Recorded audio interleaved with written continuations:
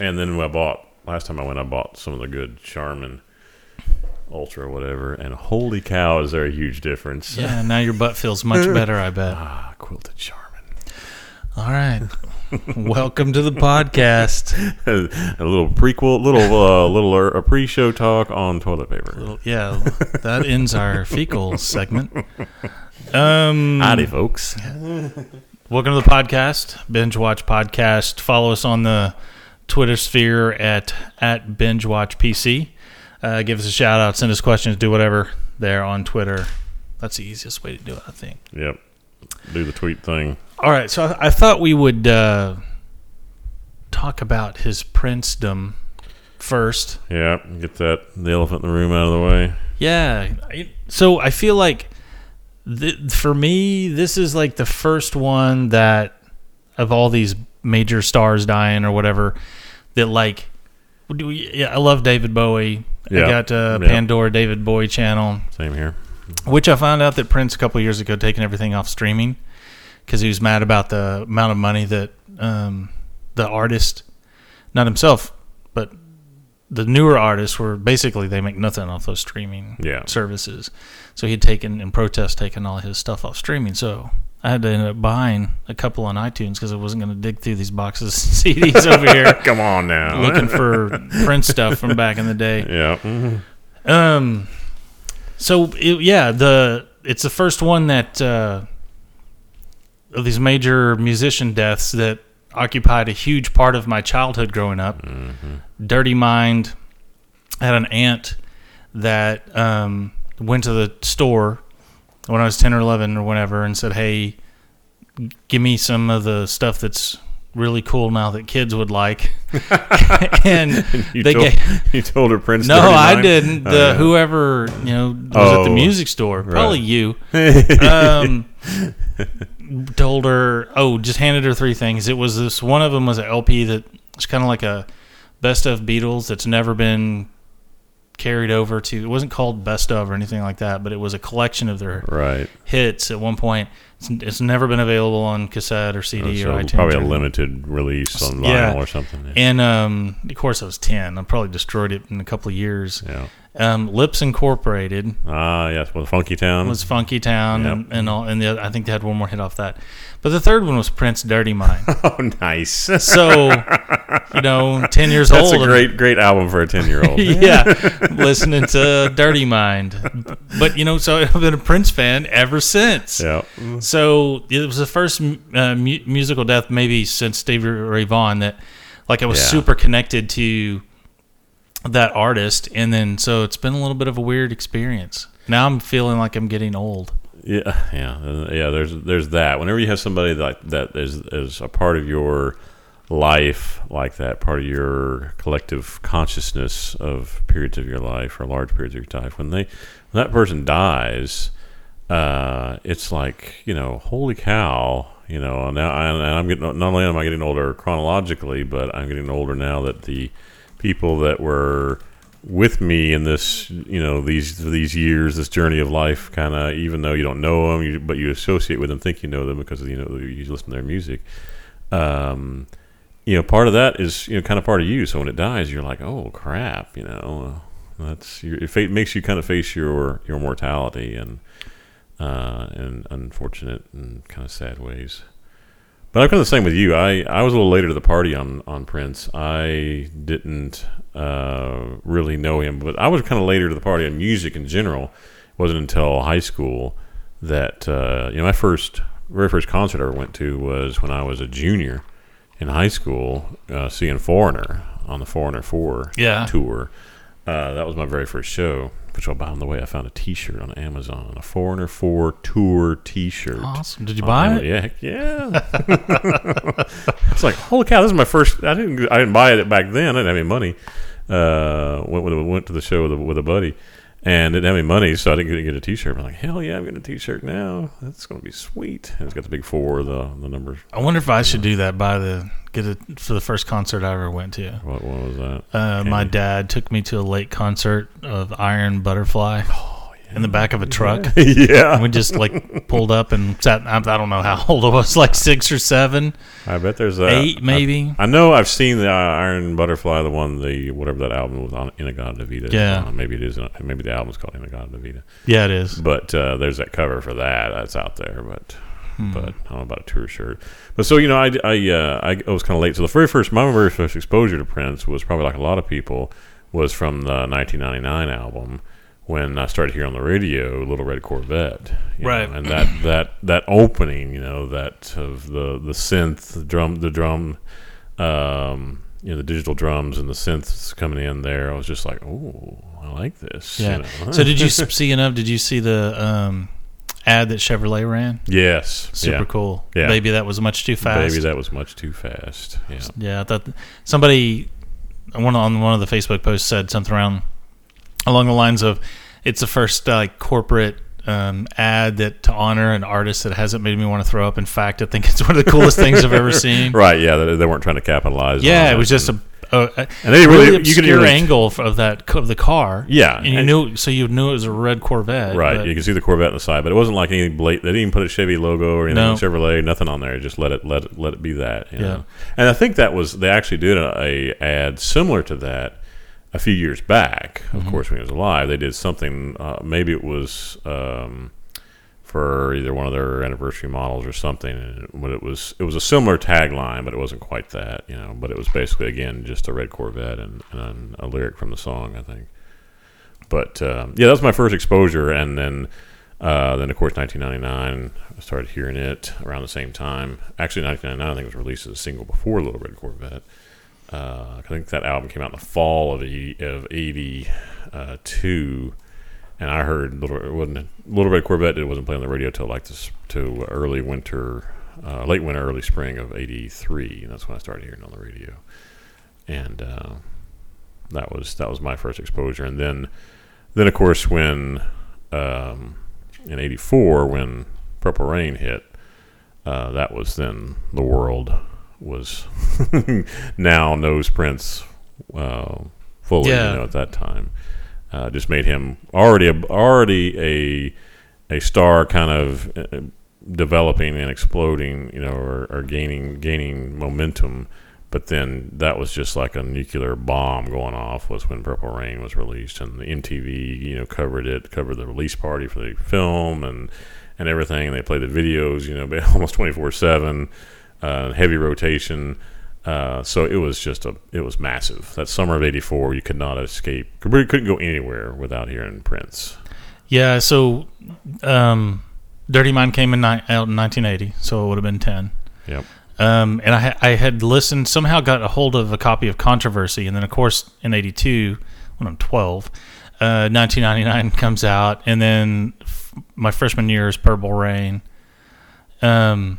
And then he had basically an album a year, Around the World in a Day, Parade, Sign of the Times, and Love Sexy came out the year I graduated. And Batman, the soundtrack for Batman was the year after that. 89. I was looking at some stuff online. Graffiti Bridge, which is a sequel to Purple Rain, which I've never seen. But I don't think I have voted either. Yeah. One of the worst movies of all time because Right. he wrote it. I mean, he basically controlled the whole thing. Right.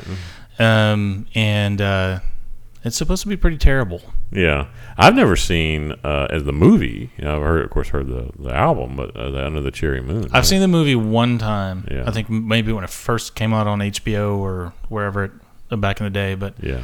and I haven't actually listened to the last 4 or 5 albums. I mean, neither. And Musicology is the last Right. Prince CD that I owned. I think it was because I got it for free. Yeah, and that 2004 he's trying to get out of that Warner Brothers thing. He released Musicology, The Chocolate Invasion, and Slaughterhouse all in 2004. Yep. But I remember some of the tunes off of Musicology and all that stuff. Yeah, I think I saw him. I did see Prince live once down at was it Reunion or AC? I think it was Reunion. And I think it was on the Musicology tour. It was either that one or the album before. Yeah, I mean, I think the last few years he's had, he's released just a ton of stuff. And I think it's been nothing huge commercially. It's all just been kind of more, cool music that I think he's been exploring a lot. But I thought maybe I should try to go back and listen to some of those tunes. I know, me too. I need to go back and because good Lord, how much of the catalog does that dude have out there? Well, supposedly he's got like 100 albums worth of songs in that vault. Yeah, so we'll see. At Paisley Park, he's got enough stuff he could release. They said someone estimated that like you could probably release a Prince album every year for like the next 50 years. Yeah, that's insane. And how insane would it be if it's like really good stuff? Yeah. But I saw one of the many things that I watched over the last week, interviewing him about all the stuff that's in there, and he's like, I'll get into like a phase, like where I'm making a particular type or particular sounding type of music. And then I've got all these songs recorded, and I'll release an album of that kind of stuff. But there's a ton of other stuff. But by the time it would be, hey, to get another album, I'm already down the road, and like going back and trying to figure out like what to do with all that stuff is, he's like, I'm pushing ahead, and I'm never really trying to go back. So it's just all sitting there and recorded in that vault. Hopefully, it's on like some non-perishable electronic media. I hope he's got it triple, quadruple redundancy backups of all that stuff. If it's all digital, or I don't know if it's on DAT tape, or I don't know how the dude records. Or I imagine he's changed over the year because he's been a pretty technological dude. But yeah, please say you got it on some cloud, server somewhere that's got super backups to everything. One of the first things I thought about, I don't know if you remember this. Remember we went to Austin that time? We were coming back. We got stuck in traffic for hours. Yeah, and we were listening to nothing but Prince. And Michael and I were really drunk, just singing Prince at the top of our lungs for hours in the truck. Yeah, in the Sweet Pickles truck. Yeah. Yeah. Yeah, it's amazing. I'm the same way. It didn't, when I first heard the news, I was sitting there, working on the computer and doing my work thing, and I, and then my phone was started getting text notifications, news notifications, death at the, Prince's Paisley Park compound. I'm like, oh, please, not let it not be Prince, Yep. Or not let it be that he has murdered somebody or something like that, or he's which I never thought it would be possible, or there was some drug. Maybe I thought, well, maybe it's some friend of his that OD'd or something like that, got to party too much or something like that. But I'm like, please, not let it not be Prince. And then when it finally came out that it's him, I'm like, oh, damn it. And did you see they cremated and already have had the service? Yeah. And I think it's gonna. I think I was texting you last night that I think at the end, whether they absolutely can prove it or not, it'll be prescription drugs. And if you think like all these prescription drugs how many stars have gotten killed or died or overdosed in the last 10 or 15 years, all around prescription drugs, because that supposedly, and who maybe we'll never know the truth, but it was a Percocet. He was like taking a lot of Percocet and he had an OD on the plane. That's why they had to make the emergency landing and so on and so forth. But man, those prescription drugs are some fucked up. And then a month ago, I read where Ambien is like one of the top killers now. Oh yeah.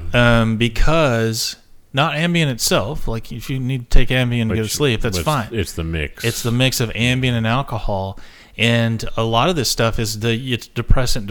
You stop breathing, and your brain chemistry is altered. Where typically your brain will wake you up and go, "Dude, I'm not getting oxygen. Wake the fuck up!" It doesn't, and you die. Yeah. But it's like the number one emergency room visit is Ambien and something, alcohol, or Ambien. Yeah. And I guess it's a psychotropic drug, and if you take Ambien and fight through the sleepiness, like on the other side of it, you trip out and stuff. And so it's got So Whitney Houston, didn't she prescription drug, fell asleep in the tub or whatever? Drowned, yeah. Michael Jackson, obviously, prescription drugs. Yeah, he was trying to sleep, so he was taking like heavy duty stuff, like only doctor prescribed. That's when that doctor got charged with his death. Was that he was trying to, working so hard, and it was probably like speeding to try and stay up and do things and get stuff accomplished and get practice for his tour, upcoming tour, and all that stuff. And then, all right, I need to crash now. I want to crash now. I need something to take, and you just got your body all of rhythm, and it's all He was on like 90 things. Oh yeah, and then you just yeah. And with him, Michael Jackson's death, that dude was an incredible talent. But you kind of when that happened to him, I wasn't like it was like a huge shock. It was kind of like right. Yeah, I could see that. I could see that writing on the wall happening. But Princeton, I never thought in a million years I thought that dude would be still making music in his 70s, or older, 80s. I thought that dude would just keep cranking it out. That he seemed almost ageless and timeless. So yeah, it's a shock. It was a shock. And then of course you hear about like this, the overdose possible, party, And now I almost like this is TMZ, treated for drug overdose days before death. I almost believe because TMZ pays, they get to the truth, right? Because somebody will go, oh man, $10,000-$20,000, yeah, and they're not so. Not that I'm a big TMZ fan and I never go, but if I see something like TMZ is reporting blah, blah, blah, I typically think that's probably accurate. They're on the right track. Because someone's called in and said, hey, for $500 or for $5,000, I'll tell you what happened. Yeah. But I would think why that was dude, if he's okay, if it's Percocet, why is he taking Percocet? What's he getting out of that? I don't know, man. Is it getting fucked up, getting right? I don't know. Yeah, I don't know. I don't know what Percocet actually does to you. It's a depressant, I think. Yeah, to take you down. We can check out the drug facts as we are talking. Relieve moderate to severe pain. Also, it's a painkiller. Yeah. Dude had some. Who was it that said this? I think maybe Sheila E. He had hip some major hip problems, hip pain because of all the stuff, acrobatic stuff he did. Right. It doesn't and help. He's a Jehovah's Witness, which they can't. They disallow blood transfusions. Right. Mm-hmm. So he had to do like a bloodless surgery or something like that. Which is tough. Yeah, it's hard on your body. But he was doing all this stuff over the years of performing and wearing high heels, and high heel boots and stuff, jumping off a rock in Purple Rain, jumping off risers, in boots that are basically sewn into his costume, sewn into his outfit. So that's tough on your body. And then that's one thing when you're 24 years old, but when you're 50 something, it's a lot, even 40 something, it's a lot harder on you. So I guess like Percocet is oxycodone. Can slow or stop your breathing. Yeah. Yep. No, that's what I figure they're going to find out. That's like all these people, they all have such hectic lifestyles and lives, and you forget. No one tells you no. Did I take two of these, or did I take three? You're rich. You get whatever you I'll want. take another two. It's definitely. Yeah, if that's the case, it's just such a shame. I'd almost rather it be that it was a brain aneurysm or something that you could not predict, not handle. It just bam, okay, that was dude's body just went, just wore out or whatever. Heart deal. I just hope it's, and then of course again you always think back of well, what could the dude have done? Like there's a ton of rumors right now going on out there. We won't know until we get the autopsy results back. He's already been cremated. Yeah. But we won't know what from what was exactly it was until they kind of come back and say things. But there's rumors out there like one rumor was, oh well, dude's had AIDS for 20 years. He got it in the early 90s, and he's been battling, been taking drugs and managing it well over the years. And once he got into the Jehovah's Witnesses, they convinced him that God healed him and he needed to go off the medicine because they frowned upon it. And so he went off of it, and then it came back with started to come back, and then his body just kind of wore out from it. Okay, maybe it's a possibility, but we won't know until they tell the results. They've got analyze the blood and tissue and bone marrow, all that stuff. They've got to go analyze all that in great detail to get toxicology and all that. So we won't know for a few weeks.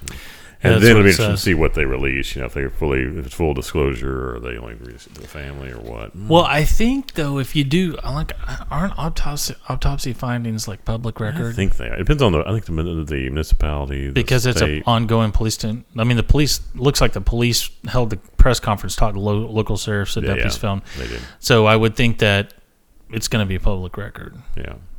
So you would think they would want to get ahead of it and say, hey, yeah, kind of had a painkiller thing going on because of the hips and stuff, which is understandable. Sure. Yeah. Like I see why, it's obvious like why people use these things. Yeah. But they're all, opiate based. Yeah. So it's all like, it's super addicting.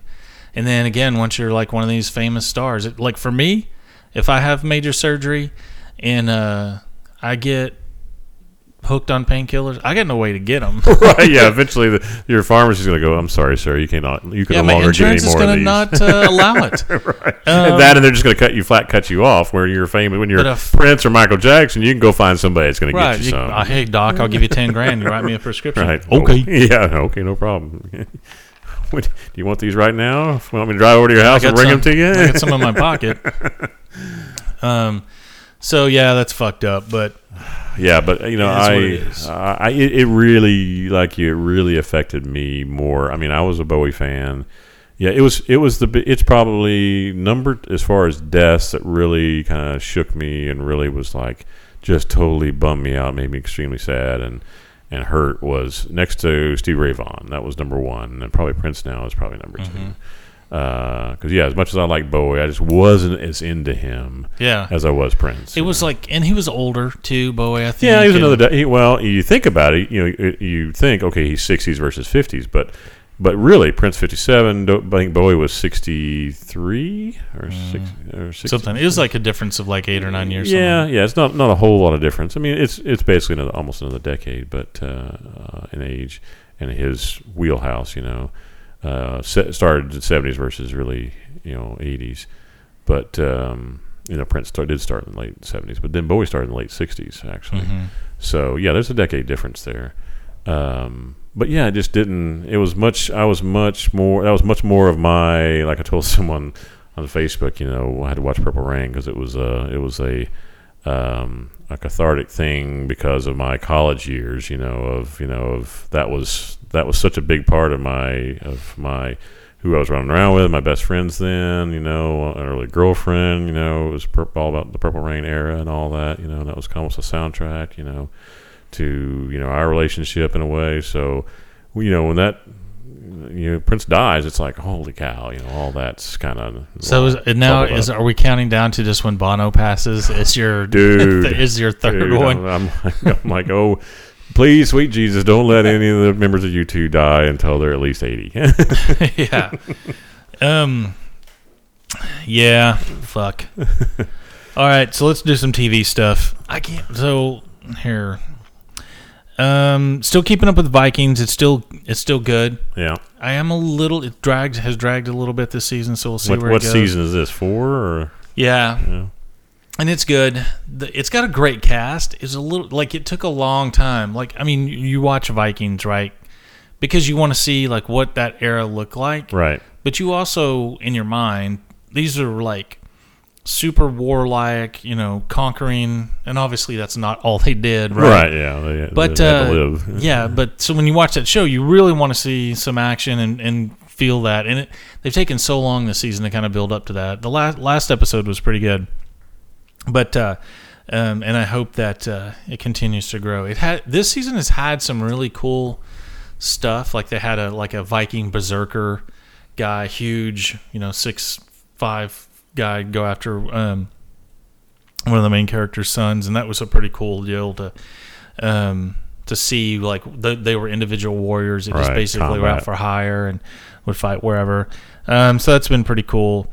So what I have been watching, and I told you my grand plan was, I thought Paul was going to be here today. So, Paul. Paul, thanks for not showing, buddy. I watched some stuff that I felt like, I know he's probably up on Gotham, and I know he's on Blacklist, and they just had a major thing happen. I got to get caught up on Blacklist.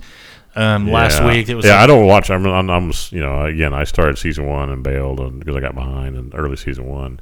So, but I did see a spoiler thing on the which I don't know yet. The next episode of Blacklist, and I'm like, oh, really? Yeah. Wow. Okay. Yeah. So there's some big thing there. So I may get caught up on that in the next couple of days. So I started watching Banshee, which is that we've talked about it before. We talked about it when Darius is here. Cinemax. Yeah, so it's the one where the guy gets out of prison. He goes to the town where his ex-girlfriend is like living undercover. They tried to rip her father off and went horribly bad like 15 years ago. The new sheriff gets killed. He kind of takes over the sheriff, is impersonating him as a way to hang around town and have some freedom and be able to interact with the girlfriend he's trying to track down, who's since remarried and has kids and all this stuff. And it's a kind of a cool show. And I would have watched this earlier, I think, if I would have known that it was produced by Alan Ball, who is the producer and writer and everything of 6 Feet Under. Okay. Yeah. Quality. Yeah, and some other stuff too. I'll have to I can't remember what else he's done. But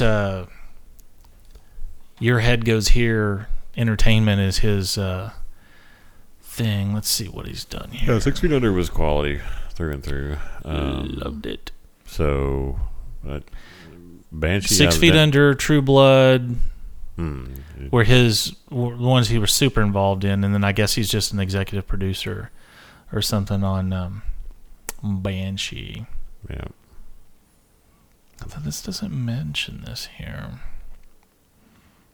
He's also one of the executive producers on Cinemax Banshee. But True Blood. God, he was the writer of all the seasons of True Blood. He's taking some time off. That ended in 2012. Really? Last 4 years he hadn't done much? Yeah. Just chilling with counting these Benjamins. Right, yeah, he's got Probably. enough cake and he's just living well. Hey, that's what you can do. More power to you. But it's good, and I think like it knows. It is a little the Skinamax thing where it's the bow chicka wow wow sex for kind of no particular reason because well they got series about that too. You know, what's that one with the models? Life on Top. You know, that's basically an excuse to show boobies and so that's softcore. Still a little. It's okay, but what they do action wise, I think is really smart. It's the thing that bored me with Daredevil was action sequences would go too long. Where Banshee has really like violent action scenes, but they only last like 2, 3, 4 minutes. Right, they're not long. They're not drawn out. Fights. Yeah, where it's just like okay, somebody dies. Right. How many times can these two dudes just wail on each other with one of them not going down? Yeah. So I enjoyed it. I'd been meaning to watch it forever, and it's been such a grind on watching all the shows that we're trying to keep up with that when Fear was over for the season, when Walking Dead was over for the season, I kind of felt like I want to go watch something just for the fuck of it. Right. You know what I mean? Yeah. Not something that I feel like obligated to. Stuff that I love, but stuff that you've got to spend that much, involvement with, Yeah, so it's good. I'm done with season 1 on it, and I'm going to put it on the back burner a little bit, but I am going to continue to watch it. How many seasons is Banshee? It's like 3 or 4. That's Banshee Origins. Banshee, there we go. 38 episodes, 4 seasons, yeah. First year was 10, second year was 10, third year was 10, fourth year is 8. Well, at least so far. I guess May is still 4 seasons. Season 4 is ongoing right now. Yep. And they're slating number 8 to be in May 20th of this year. So I don't know if it's going to have another 2 or they're only going to do it. So it's got to have a decent following if they're season 4. They're still cranking on it, yeah. And don't get me wrong, the ladies in the show are super hot and they're naked a lot. So I mean, I don't have nothing against that, but yeah, this girl's attractive. Ivana Mills. Ivana Hump. Yeah, I want Ivana Hump a lot. Was that Austin Powers? Yeah. Like a lot of vagina. Ivana Milselvik. She's an attractive lady, 41 years of age. Yeah. So have you watched any of Fear so far? Yes, we watched episode 1, the first episode. What'd you think? I liked it actually. I thought, okay, this is the best episode we've seen so far. Yeah. And it's starting to click, that we're okay. It's zombie on now, it's and I was a little worried about the whole boat thing, and We did watch after we watched the season premiere of Fear. We watched Talking Dead is going to roll with it with Fear this year, and so since it's there's no Walking Dead going on, so it makes sense. They kind of did some behind the scenes stuff and talked to the main showrunners of it, which are different than Walking Dead regular. That they're going to be not the whole episode, the whole series, the whole season is not going to be on the boat. It can't be. Yeah. It's a big handicap. Yeah. And episode 2, I'm already kind of done with the boat. Yeah, they spent some money on the boat set though. They basically constructed that sucker from scratch. Yeah. It's pretty cool, and they're filming it in the same tank that Cameron did Titanic in.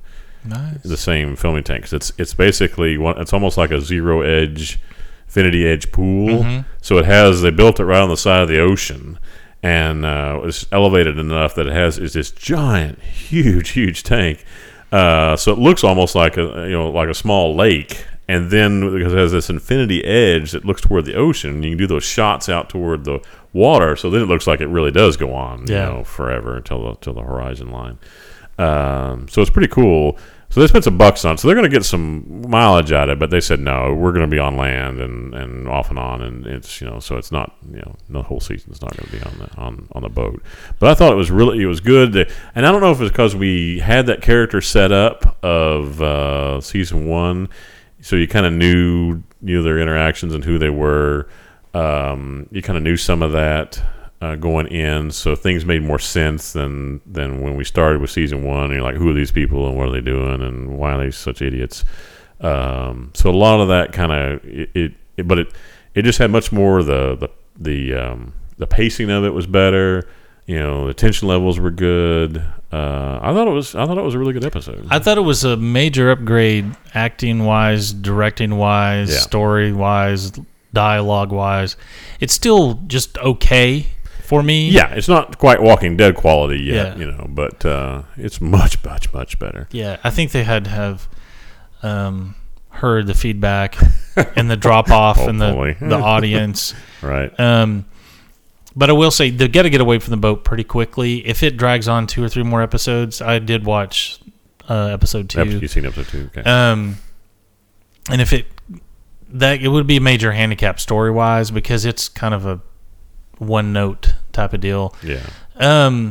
There's an interesting person that they bring in episode 2 that I thought, oh, this will be a fantastic fucking upgrade cast wise. It's someone that was on the Shield the entire run. Yeah, it's been in tons of stuff, but doesn't make it out of that episode. So I was like, why bring someone in that's a quality person like that? Yeah, and not have them hanging around because they need another 2 to 4 really strong characters quick. Yeah, because Heroin Boy is annoying as fuck. He annoyed me in the first episode. The second episode, he's annoying me. Yeah. The other fucking kid, the whiny McBrooder. Right. That was all brooding because his mom died. Yeah, and then you can only have so much teen angst in this, and they've almost marginalized the daughter because they can't have 3 angsty teens taking up entire airspace. Yeah, and she's doing on the first episode there the online on-air dating there. Yeah. Talking to this dude, like really. So this family drama stuff they gotta squash this like pretty fast. Like it cannot be a whole nother season of. Like, it sucks. Every time they flip to one of the sons, it just sucks the air out of the episode, man. Yeah. Because it's not like... Heroin, dude. Carl's progression, it's been, like, if you read a lot of the stuff for Walking Dead, Carl, for a long time, was considered kind of an anchor. Like, he was dragging the show down. Like, what are you going to do with this kid? Yeah. Blah, blah, blah. Like, one of the big things that I read was a lot of the critics or when they were talking about Fear, they were like, here's the things that we don't want to see you repeat in Fear. One is Carl, or a Carl-like character that you really can't do anything with for a long, long, long time, and is just there for a long time. And then they have 2 of them. They have 2 Or Carls. 3. Yeah. Depending on how you So, want to look at it. Yeah. the family dynamic, like some of these family members have got to start dying. Number one, it'll add some drama to the show. It'll allow them to rotate in. They need to pick.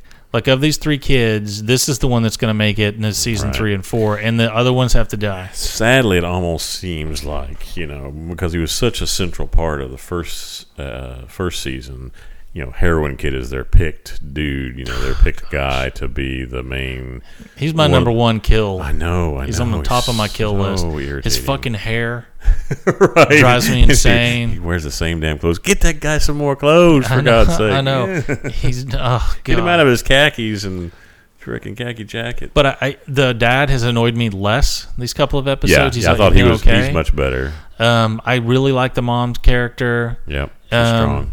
I like the older guy, the Hispanic guy, and his daughter, who has been on a bunch of other shows I've watched, has played in these 2 episodes. Very minimal. Yeah, like she's in episode 2. She's in maybe for 4 or 5 minutes the whole episode. Wow.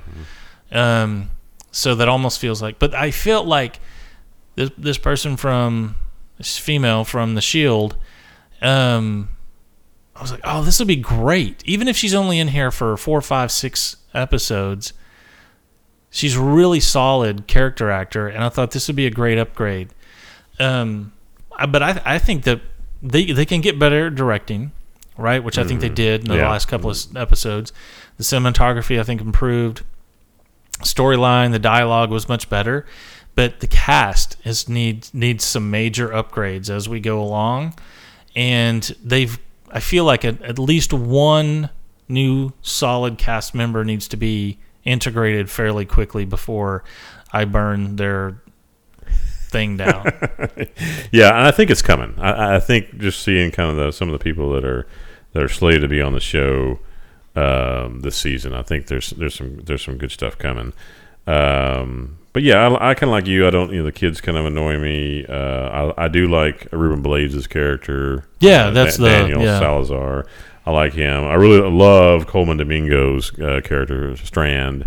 He's like number 1 piqued my interest guy of all. And he's getting a little bit more like there's some stuff in the episode 2 where you start to think like their suspicion of him may be well founded. Yeah, that he's not above board on everything that's going on. Right.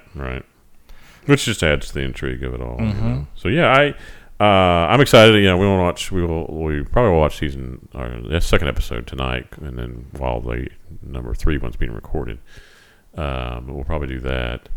But yeah, I'm pleasantly surprised and and I thought, going in, like, I remember we were all down on season 1. We're like, we're all saying, and Paul was saying, I don't know if I'm going to watch it, and when it comes back, and I was like, well, I'm going to watch it because I think they've only, the only way they can go is from up. It's so low right now at the end of this season 1 that they can go up, and they'll hopefully listen to some of the complaints and address those and try to make it better for season 2. So it's been good enough for me not to opt out. Yeah, which I think is a strong improvement because I was ready. I'm ready to opt out, ready to rage quit this thing.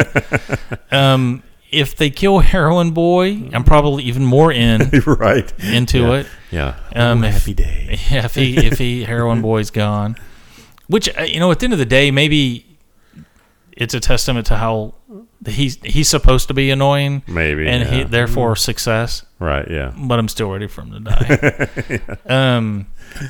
Yeah, but has there been any character on The Walking Dead that we just like, besides like the baddies, like the governor or whatever?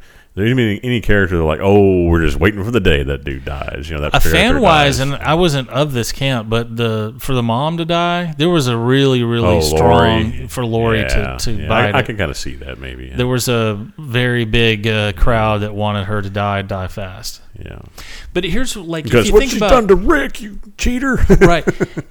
Season 1 and Season 2, and this is why what really rocked me back initially, and which has been a mainstay of the show, although they've gotten a little cheesy with it the last couple of seasons, but how quickly characters die. Like, if you go back and watch Season 1, dude, there's what you would consider there, because it's not an established cast, a main character dying almost every episode. Yeah. Where now in The Walking Dead, because they're all big stars, the ones that have made it this far. Yeah. You know, they have to drag that out for a season, and it becomes guess who dies this season, Right. as opposed to people were falling away like crazy, and I feel that's where fear really bogs down for me, because this should be the time that Right. there's a lot of people coming and going. There's a lot of deaths. We're not figuring out how to do this. A lot of early main cast temporary people. Yeah. And in season 1 of Walking Dead, there were so many, like, wow, that person.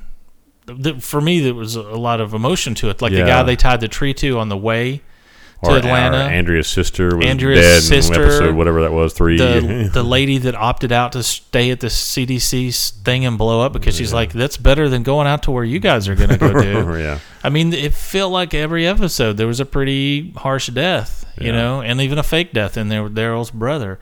But that's what's missing for this. They've got such a small cast. Yeah. And they want to drag these annoying cast members, like kill them. Like it was kind of a weeding out process for Walking Dead, right? Till they got to this, like with Daryl. Right.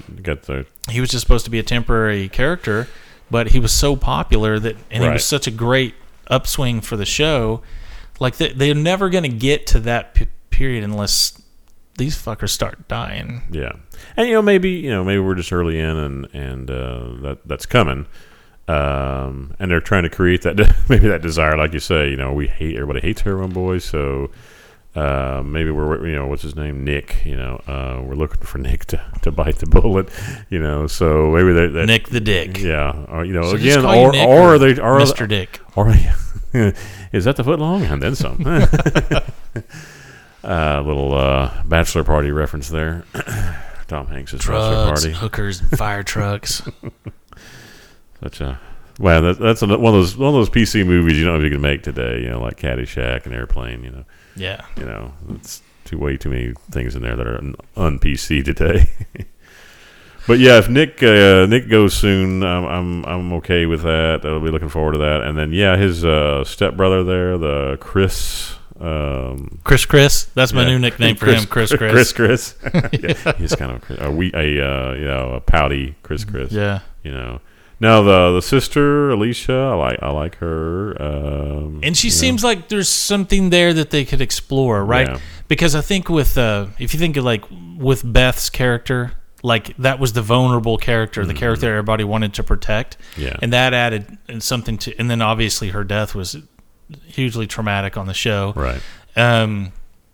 Like maybe there's something there for them to the other characters to rally around saving her or whatever, but I just need some more intrigue, man. I need what's the guy's name, the boat owner? Strand. Yeah, Strand. Yeah, Victor Strand. I need more of that, like that piqued my interest. Like, what's this person about? Yeah, and I think we'll get that, and I think we'll get some introduction of some new strong characters this year. That's going to take it new directions, and I'm looking forward to that. So yeah, I'm on board. There's nothing that so far that's look, I'm just that because he came in late. I was like, why is Victor only showing 17 episodes, but he wasn't in the first 5? Right. Yeah. So yeah, I'm hopeful. I'm way more hopeful than when I started it. But for me, to get into a season 3, they need more stronger characters to rotate in, and some of the chaff has to be separated from the wheat. Yeah, it's got so much potential because of the story, for story wise, story possibilities. So much potential. I mean, L.A., Southern California, zombie apocalypse. Oh, come on! It's just it could almost write itself. If you do it right. Don't in other words, don't F it up, because you've got so much potential there to do something awesome, but just don't make the mistakes you did in season 1. Yeah, so have you watched or seen all the new videos? And I can't believe that the fans put this much effort into all this stuff, diagnosing, like, was it who died? Who did Negan kill? Oh, right, yeah. I've seen some. I've read some of it, yeah. Have you seen the one where the guy goes through and analyzes the scene as he's pointing and who he's talking to, and then they show who it is, and like I think you had said like the person had isolated the sound and you could hear "Oh Glenn" or something like that. Right. Yeah. Well, this guy's theory is that I think he has 3 possibilities based on who Negan is talking to and looking at, and there's only 3 people that he could end up in front of at the end where he starts swinging. Yeah. And Glenn being the primary, and then Right. there's maybe a couple others there too. But the guy does all this analysis. It's super cool. You should watch. I can't believe the guy spent this much time in it doing it, because he lines them all up, gives them numbers. Then he replays the speech several times, showing you where he's at, who's in front of. Yeah. It's all animated from the back and has the bat. Negan's not in the scene anymore. It's just a bat going back and forth to show you who he's in front of. Yeah. So it was super cool. But Glenn was his suspect number 1. Suspect number 1. Yeah. Well, a lot of people think that the way that episode started and ended with the view from inside supposedly that trailer, whatever they were locked in. That kind of dark, right? Slotted view. That it's one of the characters that was in there, which Glenn was one of them. He was at the very back, last one to kind of come out of there. Daryl was one. Sasha was one. Was there another one that was in there? Oh, who was out there with him? They got captured together. Oh, Michonne. Yeah. Michonne was one of them. And again, I don't think it's either the women, like I've said when we talked about last time. I think that Negan has some type of code with women that he's not going to take them out unless it's absolutely necessary. So I think it's one of the dudes, but so I think that just points more fingers to Glenn. So Glenn dies twice in one season. Yeah. Poor Glenn. Yeah. Well, and he almost died at Terminus. Remember, he had the guy was swinging the bat, and that's a little foreshadowing there. I know. I read. There's damn near books out there now right. with why it's Glenn, all the stuff leading up to it, and Glenn's obviously the comic character that gets killed, and Scott Gimple I think is going to follow the comics fairly closely. At least for now. Right. So I think it's got to be Glenn, and then they're reintroducing the comics, the next group they're running into, the Kingdom folks. And I saw something online today about there's a casting the guy that's the king of the kingdom that has a pet tiger and everything. So that could be interesting. Some Africa Bambaataa, George Clinton. Oh yeah. Dread looking dude. Yeah. Africa Bambaataa. I think I have one of their CDs. Somehow I ended up with him and what was that one Time Zone World Destruction? That was Africa Bambaataa, and was it John Lydon? Was it both of them together? I don't. That's been so long ago, and I definitely have not listened to that CD in 30 years. Yeah. So I can't believe it. I was a little bit blown away when you said last night that you have not watched Orphan Black. We are the official podcast of Orphan Black. I am embarrassed and appalled at myself. You should be. I know. You should be. Not watching. It's just one of those things that like one night. You should put on your hair shirt and flail yourself. Right, yeah. Self-flagration or whatever. Bring me the whips with the little metal shards. Stick a a 10-speed through. You've ever seen those guys? I think it's in India where they like stick all the metal stuff through their cheeks. With no anesthetic. Yeah. And then they march with like metal sticks. Yeah, spikes sticking out of their cheeks. Yeah, there's one guy that somehow fucking put a bicycle tube, and then they reconnected the other, so he's like carrying a bicycle, and like one of the tubes is through his cheek. You should do all of that, right? As penance. Yeah, I hear you. I should. Yeah, it's one of those things. I just don't know why. It's good. I tried to get her to watch season one night, but she was like. Ginger's like, I want something lighter. I'm just not in the mood to think that hard or to watch that hard. I'm like, okay, fine. Episode 1 is, I thought, super cool. Yeah. Because they back up the truck and they show you Beth's story and everything right. that. I knew Beth was going to be the theme of starting off. But as a way to introduce the new clone that's new this season, somebody that Beth knew only, MK and hasn't been introduced yet. Yeah, is the other clone.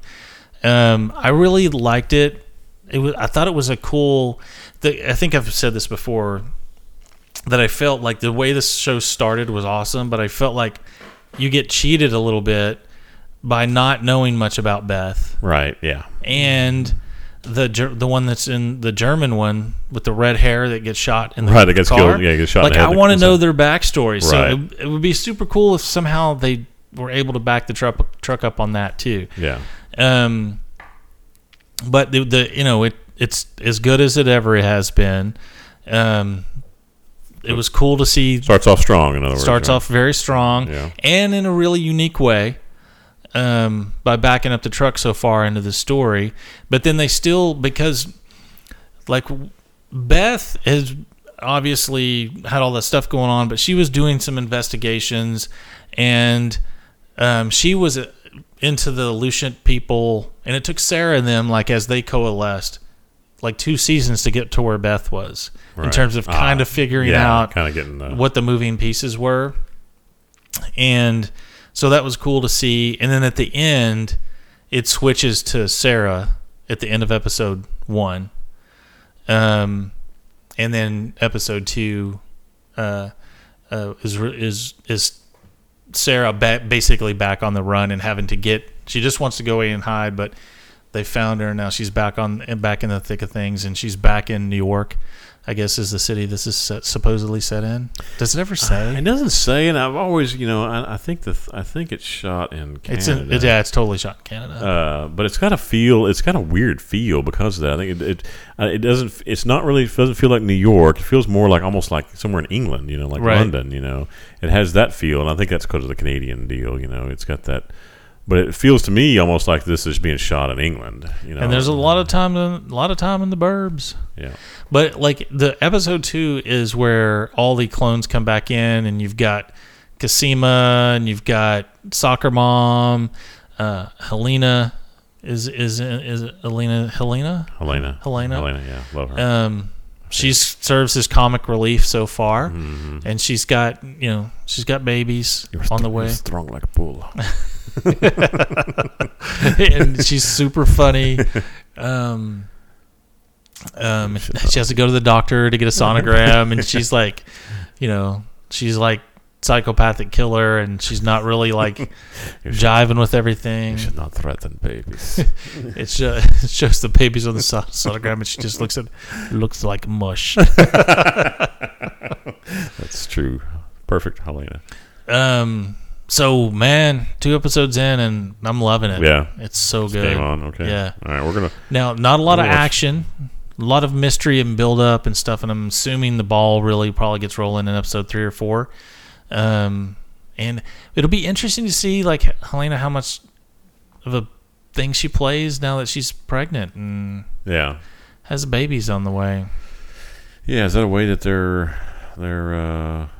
going to do less of her character, or are they just trying to introduce the whole being pregnant thing as another interesting aspect of her? I don't know. Or maybe she'll have to like go beat people up while pregnant. Right? Yeah, be a total badass while carrying a And babies. Actually, this season, because it flashes back to Beth, I think Broody McBrooder, the cop, her cop buddy, gets a lot better treatment. Art, and has much more of a range and a story to him too, and he's not just scowling the whole time. Right. Actual interaction with Beth and stuff. Right. So that's a pretty cool aspect of it. I'm digging it, man. It seems like forever. And I can't believe that you're 2 episodes behind. I can't believe that you're going to go home and watch Fear. Well, actually, I just was now that I'm reconsidering that. I'm actually thinking, okay, maybe tonight we'll watch Orphan Black for episode 1. And then we'll do Fear Another Night. So yeah. Maybe that's the order it should be. It should be. It's the order of goodness. Right. That is true. That is true. Now, with your glowing recommendation of the start of Orphan Black, I think I'll switch that around. Yeah, it's cool. I thoroughly enjoyed the Beth finally getting so much screen time. I thought it was super cool. Well, at first, it felt like maybe it was just going to be 4 or 5 minutes, but then once you realize the whole episode, you're like, "Oh, this is cool. This is worth it." Yeah, I've always wanted to know more about Beth, so that's cool that they're doing that. And they, I think, have found some interesting ways to tie it into what's going on now. Yeah. That makes it not gimmicky, right? It makes it like exposes more of the story, and while rounding out that Beth character considerably more. Yeah. I'm digging it, man. Cool. You got to watch it, fool. I'm on board. So it's One of our favorite shows. And so we got to get caught up on Orphan Black. We got to do Orphan Black.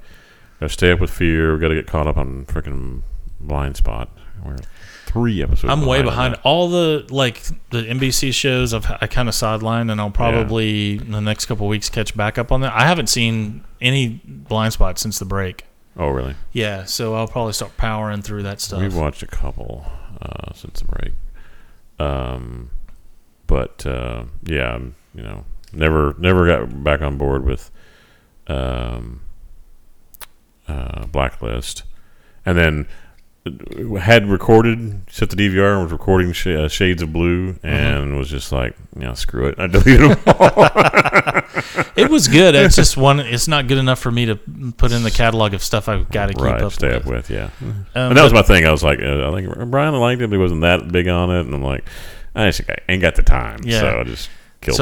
So part of this, the girls and I have gotten really into on Netflix watching episodes of, I think we're a season and a half in, because we'll watch one before bed, before they crash, of Next Food Network Stars.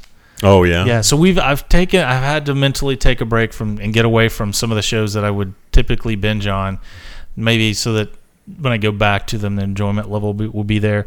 And there's also a really cool series on Netflix about English castles. Yeah. And they do, I think it's 5 English castles, and each episode I think is an hour and a half long, and it goes all the way from when they were built, all the wars that they were featured in, the battles, the sieges, and all that kind of stuff. And that was super cool. It's cool to for a country, our country, has 200 years of history and of recorded history, and before that we don't know a whole lot what happened on this continent. But to see, that this castle was first built around the year 900. Like, shit, that's a long time ago, yeah, man. It is, yeah. And then they walk you forward until the 1500s, when some of them 1600s, before the castle, it just becomes a place to live, and not, castles really aren't that big after cannons are invented. Yeah, when you can blow them down. Yeah, so that was super cool. But that's some of the break stuff that I've been watching is Next Food Network Stars. Secrets of Great British Castles, is that it? Yeah, super cool. And there's a PBS one, it may just be one deal. It says Secrets of Highclere Castle. Yeah, it's probably just a one. Yeah, that's just a one. That's a PBS, but the others I think are BBC. But it was super interesting. I actually finished up the last one this morning, watching that, and then you caught me watching whatever that name of that game show was. It was All Work, All Play. Yeah, was the name of that video gaming documentary. So those have been my big taking a break stuff. Well, we have a new show that we're watching. I say we, it's Scarlet. Yeah, and actually, Ginger and I, all 3 of us, we're doing family time with this show. That's Food Network Stars for us. Food Network Stars for you guys. Yeah, we're doing family time with a new show. Scarlett loves it, and it's actually really funny. It's on the Cartoon Network, and it is animated. It is a cartoon, but it's called We Bare Bears, and bear is Bare, is the first bear. Yeah, I think the girls have watched a couple of these. It's really funny. The voices on that, it's kind of amazing. The guy from Saturday Night Live, Bobby Monahan, is one of the voices. Patton Oswalt plays a voice. Jason Lee plays a voice on there. From the Bruce Lee story? No, not Jason Scott Lee. My name is Earl. Jason Lee. Gotcha. Jason Lee, yeah. But yeah, it's really funny. It's three bears, a polar bear, a panda bear, and a grizzly bear all live together, and they're just current day people with cell phones and iPhones and laptops and the problems they have, and and hit little plays, commentary on hipster life, and Are they making fun of hipsters? Oh yeah, absolutely, yeah. Good.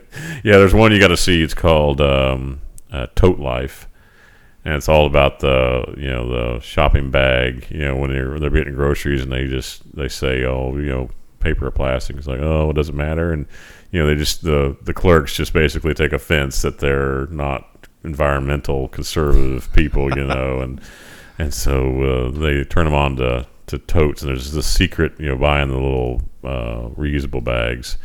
And there's the whole thing is about the secret life of, that you become cool once you get a tote, and people give you things, and, extra stuff, and you get to go to the front of the line, stuff like, all these type of things is part of this, and it's all about, it's tote life. Yeah.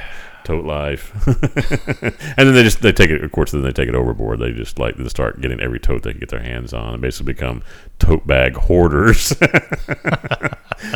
So that's just one episode. So it's just stuff like that, and it's really funny. And of course, it's aimed at kids. It's for kids, but it's got a lot of animated stuff. It's got an adult.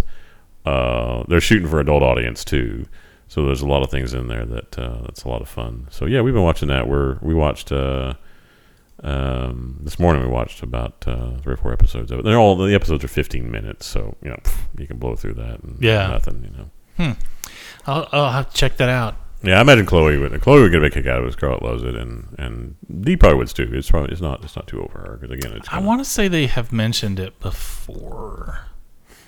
Yeah, it's funny. So speaking of Patton Oswalt, he's one of the voices in there. His wife died. Do you see that? Yeah, I know. I was like, holy cow! She died in her sleep. Yep. She was 46 years old. She was a big true crime writer and started this big true crime blog website that was hugely popular. She was a prolific writer, and they had married for like 8 years, have a 7-year-old daughter together. I just can't imagine that little girl, it's just, she's lost her mom, and, Patton's lost his wife. That's horrible. No, that is terrible. So Bosch. I've got to get back on Bosch. I got to get it on Amazon. Yep. For season 2. But I did pull this up, and I've heard really good things about this show. Second Chance, a billionaire and a bioengineer bring a dead police officer back to life. So I may check that out. Yeah, what is that on Sci-Fi or? Yeah. Seems just from looking at the poster there, that looks very sci-fi. It almost looks like the deal they did for what's the asteroid belt one? The Belters and oh my gosh! I know. Why'd you do this to me? I've got like one thing in my head. Yeah, I know the episode. Remember the episode? Remember the cant? I remember that. Yeah. Oh my gosh! Why'd you do this to me? Yeah, we've just been watching that, and holy cow! And that's another thing. I don't think I've been through all the episodes of that. I got to get back on that. What the fuck's wrong with you? What the fuck? I don't know. I think there's another series I've been watching. Now I'm drawing a blank on what it is. I almost had it in my head. Oh, we started the man. See, you're having a total meltdown over there. Another senior moment here. Well, we have yet to do any 12 Monkeys, the series, but what's Josh Holloway's latest show? Oh, the space alien one. Yeah. I've only watched Colony. the first Colony. Yeah, we watched 2 or 3 of those. Did you like it? Yeah, I liked it. It's one of those shows that we like, but it's also, a little kind of, I don't know if I want to say formulaic or a little too mainstream TV-ish, Yeah. No, it's definitely got that feel. Yeah. Of like, hey, this is a mainstream. It's on USA. USA Network, yeah, exactly. So yeah, while I like it, it's just not one of those things that's super riveting. I would watch it. I don't have any reason not to watch it. But just as far as time wise, I'm not slating it in there over other stuff really. Right. So. Yeah, I'm gonna give that a second chance. I've got probably Bosch. I'm picking up. I'll probably binge that. I think it's out now. Yeah, it seems like it. I think it's out, and but I hardly ever, because Amazon just doesn't put that many things out. I hardly ever flip over to that whatever the fuck that Firebox or whatever the Amazon Fire TV, whatever. Yeah, but Bosch is a great show, so I'll have to get on that. Oh, The Expanse. The Expanse. There you go. Duh. I know. How long did I have to pull that out of deep? Yeah. So have you been? I know you were knocking out the last season, but have you been watching Archer? I got caught up on this season this morning. Oh yeah, so fucking funny, man. No, I'm still behind on Archer. Come on, dude. I know. What am I gonna do with you? What am I gonna do with you not watching shit and Paul ghosting this? Yeah, ghosted. Was there ever really a Paul? Or was it somebody just doing voices? Right. Yeah. We'll get him back here eventually. Yeah. I was looking at this. Yeah. How many expanses am I missing? I think a bunch. There's only 9 or 10, right? There's 10 episodes for this season. Season 2 is on the docket already. Season 2 is going to come out January 2017. Good. This is great. I loved it. Speaking of season 2, did you read the confirmation that Into the Badlands is a go for season 2? Well, that's actually exactly why I was doing all this Googling. Yeah. Because now, well, there you go. Yeah. So, I didn't even look at your screen. I said that, and then when you start pointing your screen, I look at it. I'm like, holy cow, he's pulled up Into the Badlands. Yes. So, but it doesn't show. It just shows that there's going to be 2.1 through 2.10. Yeah. So it's going to be 10 episodes. Dude, I fucking loved that. Did you watch them all? Yeah, I did watch the whole thing. It's greatness. Yeah. It has such a great mix of action, throwback stuff from watching Kung Fu theater and all those type of movies to this weird sci-fi thing that's going on because it's in the future after the breakdown. It's an interesting mix. Yeah. It really is. It's, like you say, it's almost got a little bit of a David Carradine Kung Fu type of feel to it. It's got a real futuristic kind of post-apocalyptic Mad Max kind of feel to it in a way.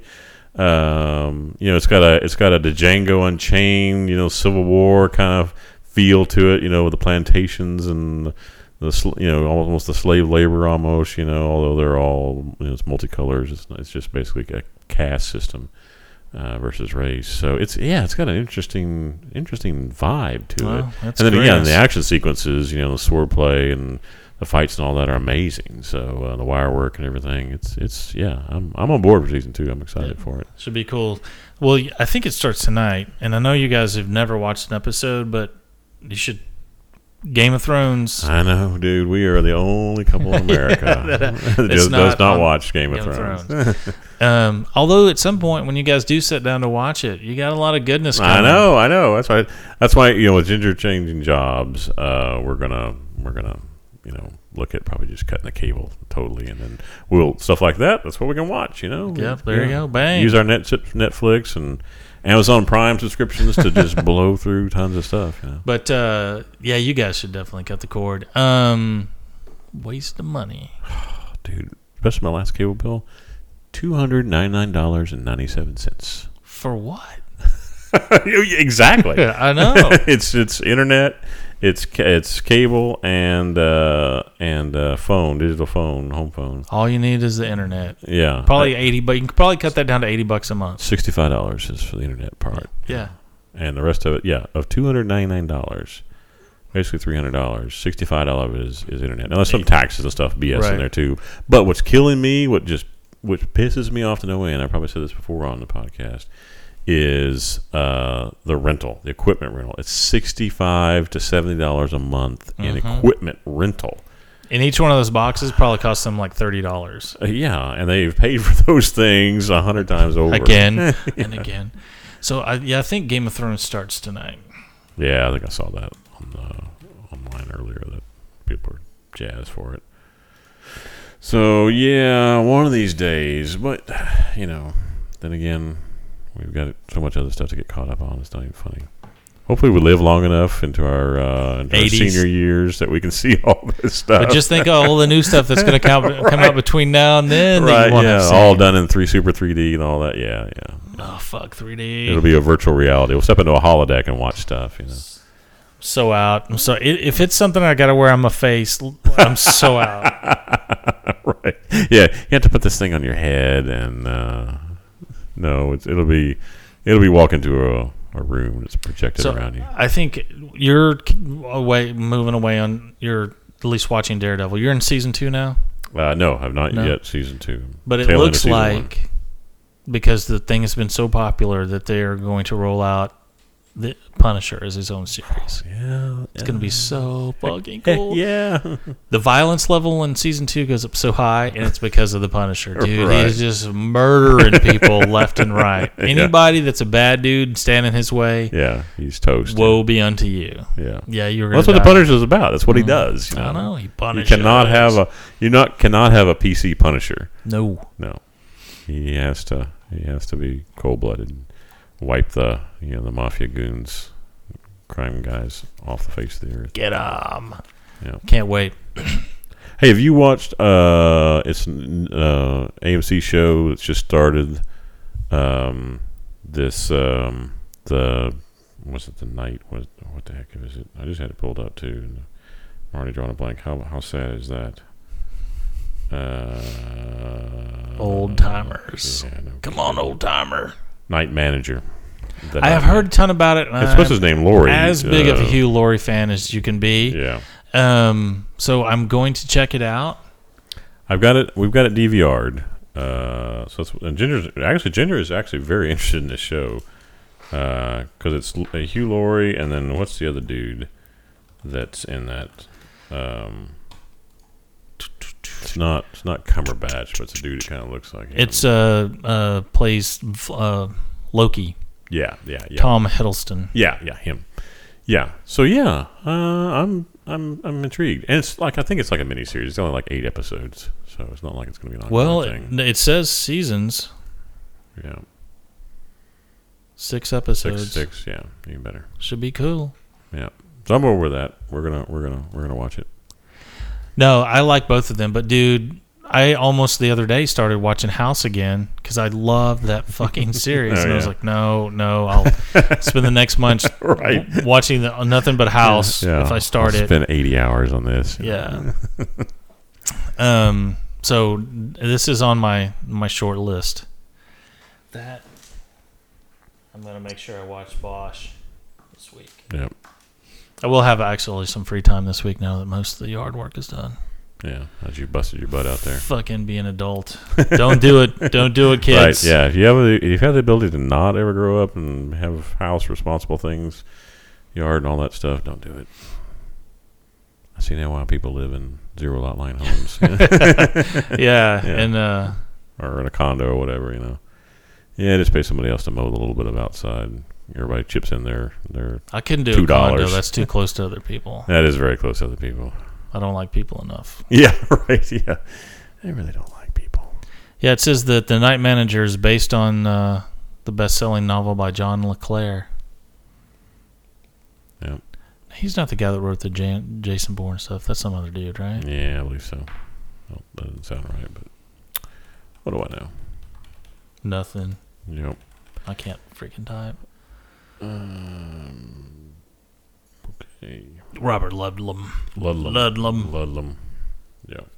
That new Jason Bourne movie looks awesome too, and they're saying like this movie takes Jason Bourne to the next level. Like it's much more of a action flick even than the other ones. Really? And I was reading that little quip, and I was like, "You gotta be fucking shitting me, man!"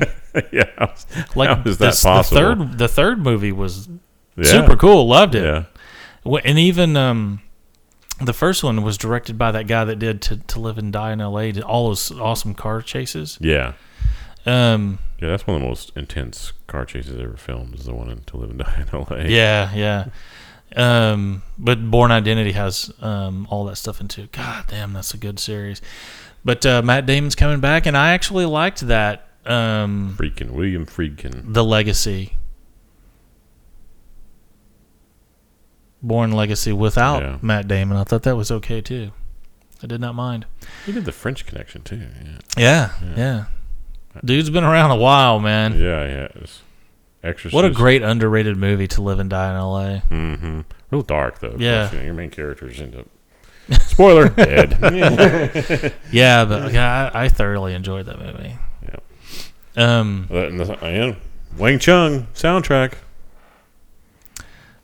Who directed the second and third?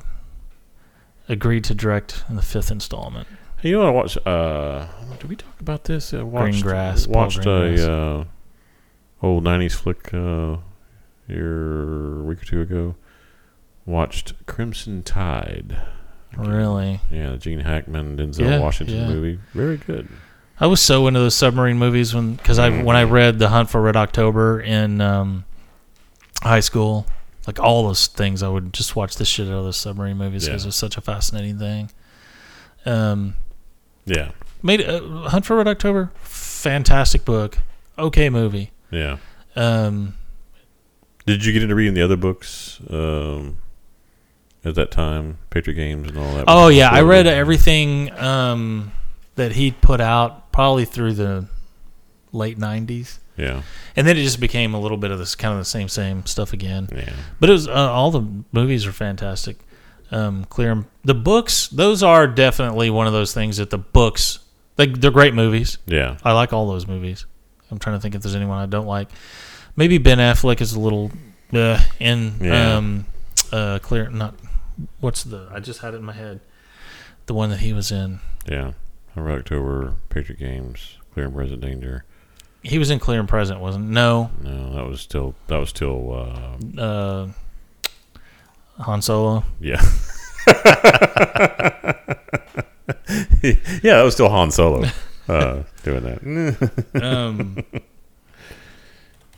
But anyway, no. Did you guys still? Did it hold up? Yeah, it was really good. I mean, the whole premise, of course, that is that sub, gets the setup is that Russian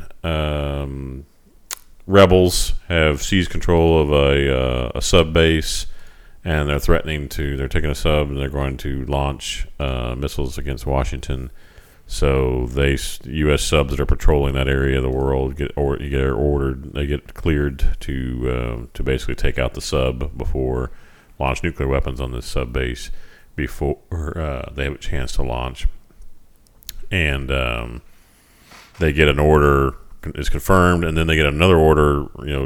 Just right after that, shortly after that, before while they're getting everything ready, and it gets disrupted because they lose communications. I can't remember if it's contact with another sub, and they have to do some massive maneuvers, and it causes them to lose contact while this other order comes in. So it becomes then the struggle between the two, the XO and the captain. That the captain wants to go ahead and launch, and the XO is like, no, this could be an order to stand down. Let's not, let's go up and get. Get things fixed, go up and get see if we can get a new signal. Yeah, before we start nuking the world. Yeah, before we start releasing nuclear weapons, let's maybe get another deal.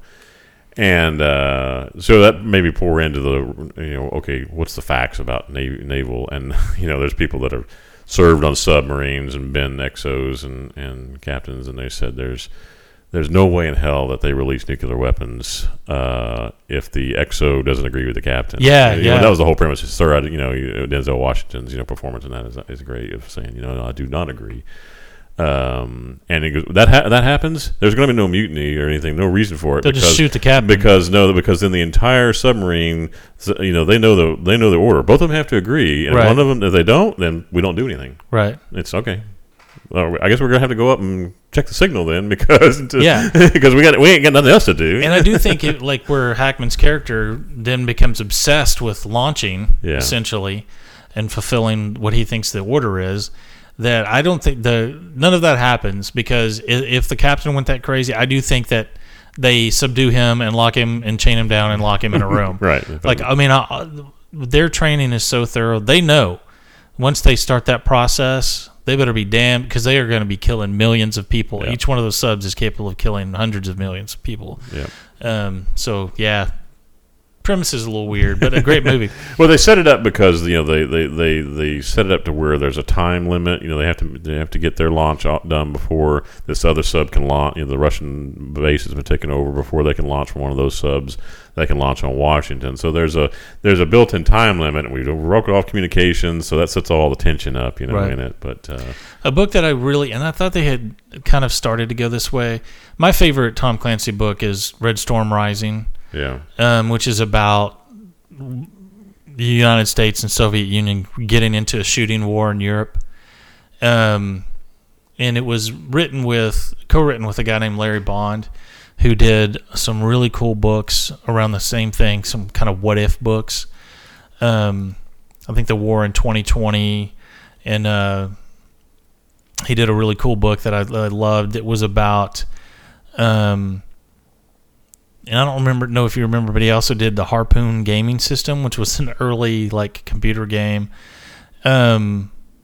But he did a book, if I remember correctly, around if North Korea and South Korea got into it in the late 80s with all the military might that they have, what that would be like. It was pretty cool. But Red Storm Rising, it's too late now. The Cold War's gone, right? And all that kind of stuff. But it would have been a cool thing to do before the fall of the Soviet Union. It was a big what if, and they found a way to, in the book, they found a way to de-escalate it before they started launching nukes. But it was full-on World War III, tank versus tank, planes all over Europe. And right before, I think it was, we were really kind of winning, and then the Soviet Union's only recourse at that point is just start blowing fucking shit up with nukes. So they found a way to wind it down. Super cool book, though. Ben Affleck's one, Tom Clancy one, was Sum of All Fears. Yes, Sum of All Fears. That one was okay. Yeah. The movie. The book was great. I think the best one still was Hunt for Red October. Yeah. By far. And what a dumbass he was for not taking that. Alec Baldwin. Yeah, for not continuing to go with that series. Why. Yeah, dude could have made those till, still be making those anyway. And I liked him in Hunt for Red October. Yeah. But he wanted to go do something else. I think he turned it down to go do something that ended up bombing. Yeah. Dummy. By the way, speaking back to Prince, did you see two things? Did you see the SNL thing they did last night, Saturday Night Live? I have not watched SNL since 91. This is just a Prince tribute. Yeah. It wasn't an actual show. It was just Jimmy Fallon out there on the stage introducing basically every time Prince was on, and all the every time he was on as a musical guest, he did two performances, so they just showed all those. Oh, that's cool. Yeah. So they canceled the show for this week. Yeah, they didn't do a show, and then at the end, because when they ran out, they went and did the full hour and a half. So they had about 45 minutes to an hour of Prince stuff, and then for the other part of it, they did Prince, any skit they did that involved Prince, like they did for a while there. The guy Fred Armisen that's now on Seth Meyers' show is a musical guy. Fred Armisen played Prince in a skit. It was the Prince Talk Show, and Maya Rudolph played Beyonce as his sidekick on the show. Those are kind of funny. But the best, of course, was seeing Prince perform on SNL. Oh yeah, all those performances. Did you see the Charlie Murphy versus Prince? Yeah, that was another thing I was going to say. Is the Dave Chappelle show, the classic skit of Charlie Murphy's real life, whatever, true Hollywood story or whatever, when he played Prince in basketball. Yeah, and it's awesome. It's shirts versus blouses. Blouses win. Yeah. There's an interview out there too, and somebody had put the audio up on SoundCloud of Prince saying, "Yeah, that totally happened." He's like, I'm okay at basketball, but it was much more about Charlie Murphy and his gang being really bad than us being superstars. Right. And they're like, well, did you really serve him pancakes? He's like, yeah. I didn't make them, but we ate pancakes. Right. I got people to make pancakes. Yeah. Yeah. And then they had you saw the clip of Dave Chappelle on either the Kimmel or Fallon a while back, and they asked him about that whole deal, and because then Prince, he thought that that skit was so funny, and he also wanted to kind of get back at Chappelle, so he put Chappelle from that episode, the screenshot of Chappelle dressed up as Prince, serving the pancakes, and he used it on the back of a cover of a single he had, and it was called "Breakfast Can Wait." Look that up. Look up Prince "Breakfast Can Wait." And it's not Prince. It's Dave Chappelle looking like Purple Rain era Prince in purple with a big plate of pancakes. There it is. It's awesome. So yeah, Chappelle said when he was doing that, he's like, He goes, what? He goes, that's a Prince judo move that right there on me. He goes, what am I going to do? I'm going to sue him for being for putting me dressed up as him on his album cover? Right. No, that's just that's checkmate right there. Yeah, that's funny. And they are asking Prince, or one of the, I can't remember if it was his dad or Chappelle, but they were like, well, did you ever run into Prince after that? He's like, yeah, I saw him like a week later. And I'm like, hey, man, did you see our thing? A skit about you? He's like, yeah, I thought it was cool. Yeah. But, I think for me, like, the cool thing, obviously, there's music. And he's, a little bit of a strange guy. Yeah. But all the philanthropic stuff. Oh, yeah. And because he's a Jehovah's Witness, he has to do it in private, right? And now it's all coming out, like the We Code program and exactly. And all the one of the things I was reading, I think it was last night, and it was talking, and they were interviewing one of his people, and they're like, you wouldn't believe how many people all over the United States have solar panels on their house or got their roof fixed after a storm or all this stuff, and they have no idea that Prince did it, but he would write $10,000-$20,000 checks all the time and donate to people anonymously for things to be done and taken care of. But no one ever knew it because his faith was like, that's one of the worst things you can do is glory to yourself off of these acts of service, right? So all this stuff is coming to light after the fact. So here's the thing. It was funny. Lane and I had dinner, made some hamburgers Friday night. She's like, I thought this whole time, well, his songs are real sexual and about women and stuff, but I just thought he was gay. And I was like, no, that we can. He was married a couple times and had a kid ago that passed away. Yeah, it's a horrible. Like 2 months. Yeah, 2 months old. And died. Had some bad disease. But we can all rest assured that Prince was crushing it. Right. That's that Charlie Murphy skit, that the whole androgynous look, that dude was always pulling down more women than anybody. Yeah. Good for him.